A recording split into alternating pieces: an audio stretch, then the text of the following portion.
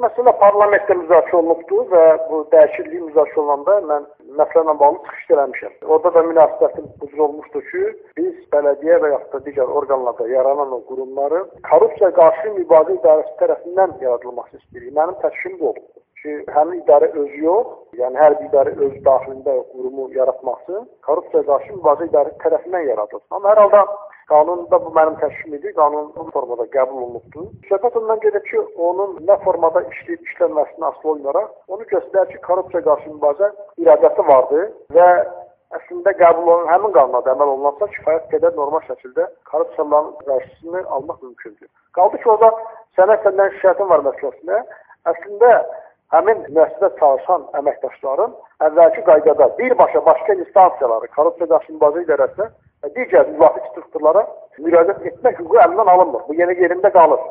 Sadəcə olaraq, əlavə olaraq hər bir müəssisənin özündə də bu strukturlar yaradılır. Hesab edirəm ki, əgər normal şəkildə məsələlərə münasibət bildirirsə, korrupsiya qarşı mübarizədə bu daha çox biraz da mübarizə formasını təkan verə bilər. Amma yenə deyirəm, mənim şəxsi fikrimsə bu olubdur ki, parlament müzakirəsində həmin bütün qurumlarda yaranan müvafiq qurumun korrupsiya qarşı mübarizə idarə tərəfindən yaradılsın və hətta o da təşkil eləmişəm ki, korrupsiya qarşı mübarizə idarəsi özü də hətta baş prokurorluqdan ayrılsın və müstəqil şəkildə prezidentə tabe etdirilsin. Mənim şəxsi fikrim bu olur.